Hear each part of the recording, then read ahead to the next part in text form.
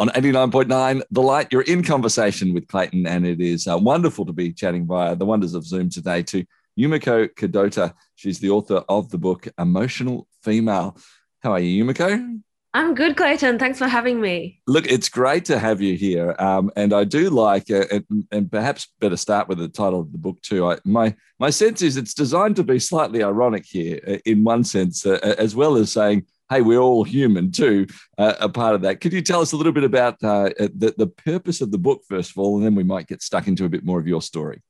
Yeah, definitely. That there is a bit of irony in the title there. I don't think any woman wants to be called an emotional female, and it's definitely one of the themes of the book to discuss sexism and misogyny in the workplace, particularly in surgery, which is a male-dominated field.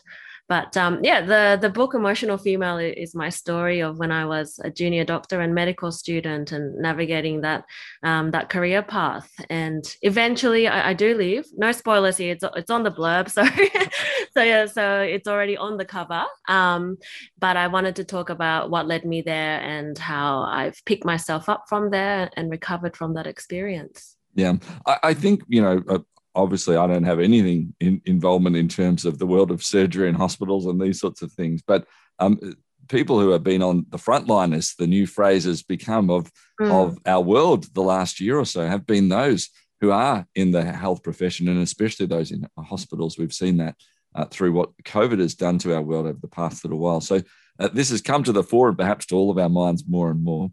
Let's get stuck into your journey. Has it always been something for you that you wanted to get into the world of that health profession and being a doctor?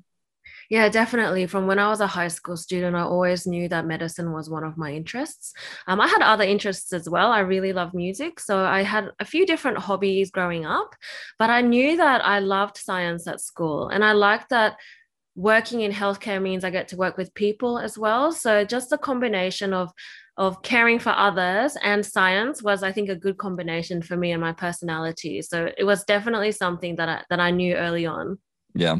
What about family life? Different families have different expectations on kids Mm. as they grow up. Was yours one of whatever you like to do and however you like to do it? Or was it hey, we've got to achieve certain areas here? I think that some of my upbringing was quite traditional. So my background is Japanese. Both of my parents are Japanese, and my mother used to be called Kyoiku Mama, which means education mother. So I guess tiger mum in Australia. So she was quite typical in that she always made sure that I practiced piano every day and did my homework. But ultimately I didn't feel too much pressure from my parents to end up in medicine, although there is this trope of the Asian parent wanting you to do either medicine or law. I think it's just one of those common jokes, and funnily enough I did end up in medicine, and my two sisters studied law, but it wasn't by by design or by coercion in any way, but that's what we ended up doing. Yeah, well, and clearly in that sense, a family who can think highly to be able to work into those professions, there's a lot of hard work, and there's also an ability to think at a higher level too. As you sort of got into this, here it is. You've worked hard. You've desired this yourself as you've got into it. You do all the study, and that's intense in itself. And we're skipping a lot of things here, but then you start into the work of it. And I suppose this is why you've written this book, and this is why you want to talk about it. What was it like as you entered what was the world of the Australian health system and from that, doctor's perspective in hospitals? Initially, I really loved it. I mean, I studied as an undergraduate student. So I was 17 when I started med school, studied for 6 years, and I was still quite young when I started. So I had a lot of enthusiasm. I was learning lots of new things. It was a huge, steep learning curve for me, but I did enjoy my internship and my early years as a junior doctor. I think it was only later on, after a few years of working, that I became more aware of some of the more I guess, toxic issues of working in a public hospital. And that's some of the things that I wanted to highlight in Emotional Female. Not to necessarily discourage anyone from going into healthcare, because it can be a wonderful and rewarding profession, but just to be aware of the potential barriers, particularly if you do come from a more marginalized group, whether you're a woman in surgery or whether you're from an ethnic minority. There are, I guess, unique challenges that other doctors might not experience. Yeah. Can I ask in that, you've mentioned two specific areas which might be marginalized in it. Is there also there seems to be from the outside a culture of expectation of just doing ridiculous amounts of hours? There's a culture of you have to be a superwoman, a superman to be able to do this. Is that a fair assumption of how it's actually treated internally as well? Yeah, definitely. That's a very fair observation. It almost felt like a competition sometimes about who could work the most. How many days in a row are you working? How many hours did you work in the previous week? A lot of people do talk about it, almost like they're gloating about how much they're working. And I recently shared a panel with Adam Liao, who used the word fetishizing, and I think that's a really good word. He said, let's not fetishize hard work. It's not cool to work that hard when you're compromising your physical and mental well-being. So I think that sometimes, particularly if there's toxic masculinity in the workplace, I think that there's too much emphasis on working these ridiculous hours, and it's not healthy for anyone.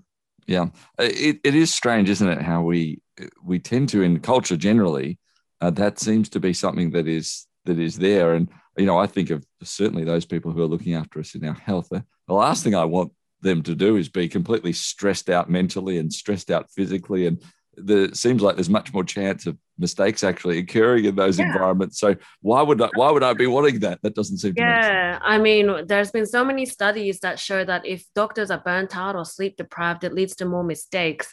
And it's one of those jobs where you can't afford to make a mistake. It can lead to complications and even death. So it's something that I hope healthcare institutions take seriously, because we do need doctors and all healthcare professionals to be functioning at their best, because it does affect the care that we give to patients. Yeah, growing up with a dad as a pharmacist, that was something from his perspective that he knew he just needed to dispense one thing wrong or put one direction wrong on a bottle.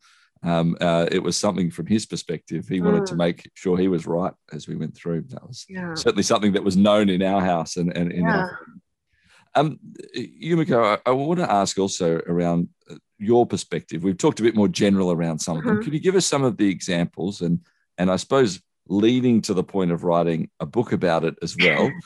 Some might say, well, why write a book about some of the whinges that might occur around there? Clearly, that's not how you see it. This is actually to say, look, this is the experience and can we make something better out of this? So can you actually give us some of the examples that occurred for you? It's funny that you mentioned whinges, because I have been trolled a little bit since writing the book. And I did have someone send a message the other day calling me a classic whining Asian. I didn't realize that was even a thing, that Asians are whiny. Boy. But I did go through a few different experiences. For example, I had a patient demand a white doctor. She looked at me and said, "Oh, I'll have an Aussie, thanks."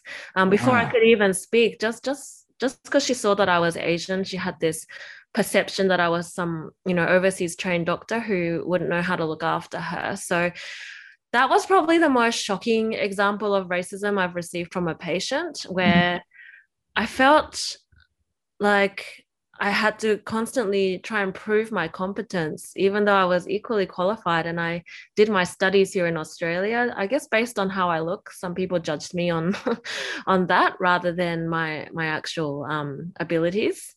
And it can be harder being a woman in surgery. In Australia, only 11% of surgeons are women. It's such a small number. And I think that lack of visibility can unconsciously affect you sometimes. And sometimes it's not even malicious. It's just that people aren't used to seeing a woman in the operating theatre. So For example, I'd be sitting with a patient and carefully examining them and explaining the surgery that they require, doing the consent form, explaining all the steps of the surgery, and still get told at the end of that consultation, oh, so when do we get to see the doctor? Or I'll wheel them into the operating theater and a patient might say, oh, are you doing the surgery? And I think it's an innocent thing. It's just, it's surprising to some people to see someone who looks like me, a small Asian woman, possibly doing their surgery. But it's little things like that I think add up over time when you realize that you're not what people expect and you get treated differently because of it. So yeah, some of the examples in the book are shocking and quite horrible, but other times it's a subtle thing like that where it's just a bit of an element of surprise or misunderstanding. Yeah. Did you find more of the I'm not quite sure what the right word is, the stress or the strain coming from the patients or from other staff? Where was the pressure points perhaps more for you in the end?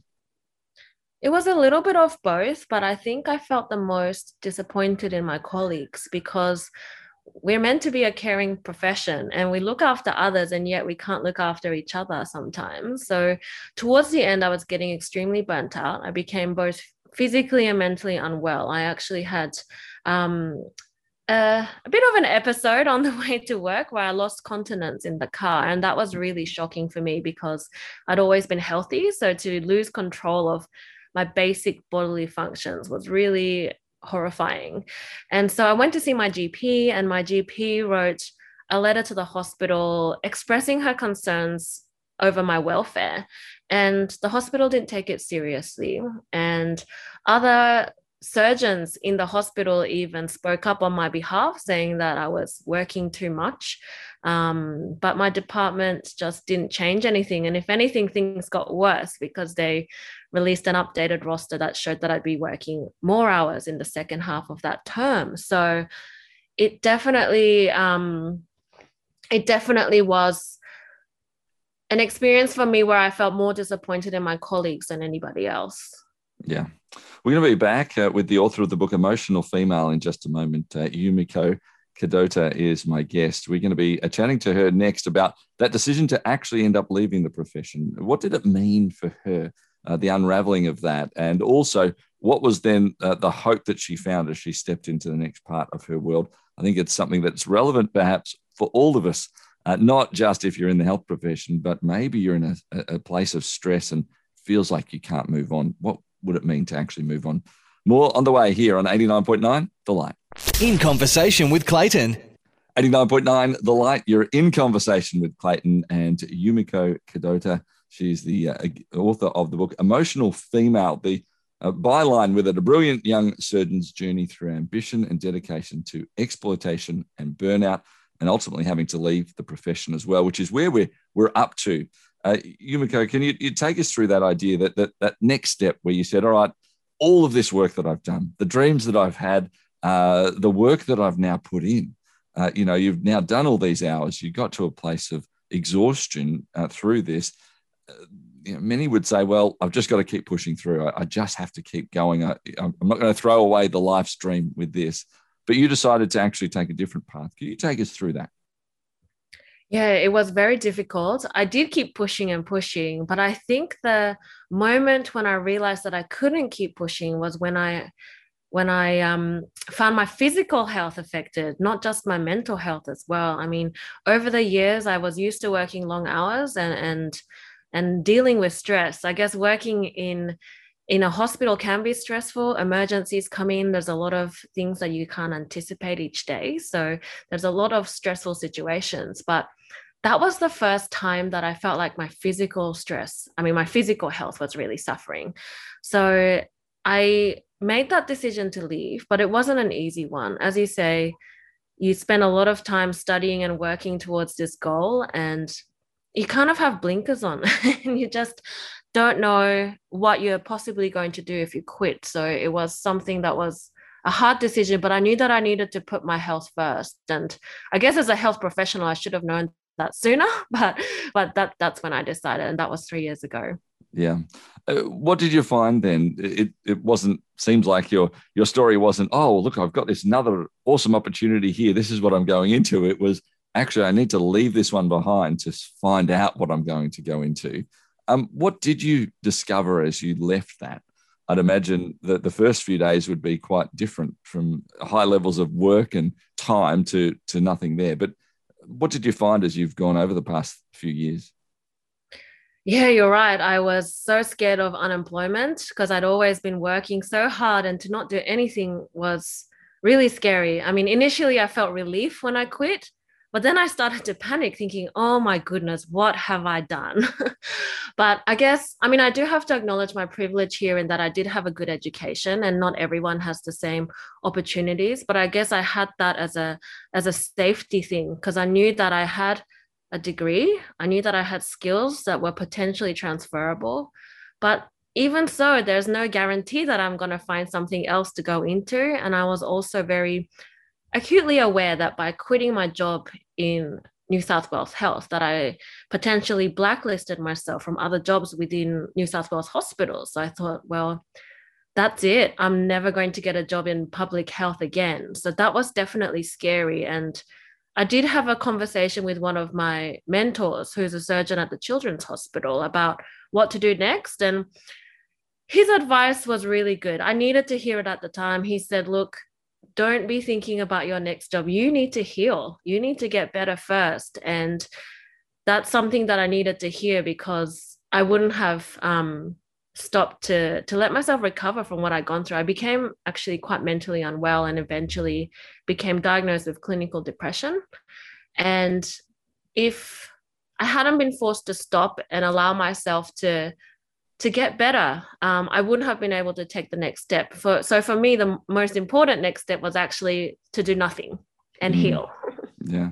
Isn't that a tough one for so many? And there's certainly many people I've had a conversation with, both in my family and on this show, with myself at times as well, around the need to heal and the decision to allow healing to occur. Yeah. That's a big thing in itself. A lot of people feel like it's a selfish thing, but it's not. There's a very common phrase of you can't pour from an empty cup. And I was completely empty then. So I needed to allow myself to refill. Yeah. How long did that take, or is that still happening? It's still an ongoing process, but I'm so much better than I was before. It's been 3 years now. And I think, actually last June was the first time I actually felt a bit more normal, I guess, if normal is even a thing. But I got quite unwell. I was in hospital for 6 weeks at the end of 2018. I've been on lots of different medications. I had my own little eat, pray, love journey, and I went and became a yoga teacher. So I've been exploring lots of different ways to heal. And as a doctor, I studied the Western medicine paradigm, and that's what I believe in. But I also believe in having a more holistic approach to getting better. So for me, reading philosophy texts, doing yoga, doing art, listening to music, all of these other things were really important to me as well as human connection, being close to my sisters and my family. That was a really special thing for me because they really did help me pull through. Yeah. And my take here is that it felt like that work was the thing. Work was the thing that you had to let go of. And instead of actually going to another work, which many people might do as the answer, you realized actually it's a personal journey that was needed most out of that as you've gone forward with it. From the work side of things, has there been other things that have opened up for you because you've realized perhaps it's not the be all and end all? Yeah, definitely. I think that you can still find something that fulfills you, even if it's not your plan A. I think I read somewhere that the average person changes careers like 4 to 7 times in their lifetime. And for me, that was something that I never really thought about, because when you go through a vocational degree, there's only one end goal. And I've since talked to other doctors who kind of challenged this idea that becoming a consultant in whatever medical specialty is the end goal, because even when you get there, it doesn't necessarily mean that you're going to be happy or fulfilled. There's lots of other things that you can do. And one of the things that I've always enjoyed is teaching. And so I've had some opportunities to teach medical students anatomy back at my old uni. So things do come up, I mean, it's not always what you think you're going to end up doing, but I think that if you're interested in something and you love something, you can really go through a few different pathways in life, and it's okay to change if you have to. And ultimately, I needed to make choices that were going to allow me to live a happy and healthy life, and it wasn't going to be through surgery for me because I was getting pummeled with work. Yeah. Yumiko, as we ask and perhaps wrap up here, what is it that you have now, so that you actually have now 3 years on from this moment? And what have you actually been able to let go of in that time? Are you able to clarify that? I suppose I'm asking specifically for somebody who might be listening at the moment saying, well, I might not be specifically a surgeon who's going through a hospital, but I'm looking to say this moment in where I am, I'm going to need to let go. What do I look forward to having a hold of? Definitely. I think that I had to question things like identity and ego as I recovered. I think that when you spend so much of your life doing the one thing, it becomes part of your identity. But this is something I tell medical students, and this applies to all other areas as well. I say to them, medicine is what you do, not who you are. And I think you can substitute medicine with anything else that you're doing, and just remind yourself that just because you spend however many hours doing something, it doesn't mean that that is all of you. There are so many other facets to being a human. And nowadays I feel like what I've gained from this is a sense of balance and being able to set my boundaries. And now I work part-time. I have been able to go back to some clinical work. So I do assist a couple of lovely surgeons who have taken me under their wing, and I assist them in private hospitals. So it's different to the kind of frontline public hospital work that I was doing before. But it is possible to find that balance. And for me, a lot of it was also looking at my ego, thinking, do I need to be this solo surgeon? That's what I wanted to do. But am I okay with being someone's assistant? Am I okay with playing second fiddle? And I am. I'm very happy with what I'm doing now. And I do it because it allows me time to do other things. I have time to exercise and do yoga and catch up with family and friends and all of those things. So it just depends on what your priorities are. So for anyone who's listening, I would just encourage you to think about, what kind of life you want to lead, and try and lead a life that aligns with your values and your priorities. And if what you're doing now doesn't align with that, it's okay to take a step back and change what you have to do in order to achieve that. Yeah. Yumiko Kadota, thank you so much for your time today. We wish you all the best with the book Emotional Female, and thanks for being so honest and real with some of the stories that you've shared. I really appreciate having a chat with you. Thanks, Clayton. This is In Conversation here on 89.9 The Light.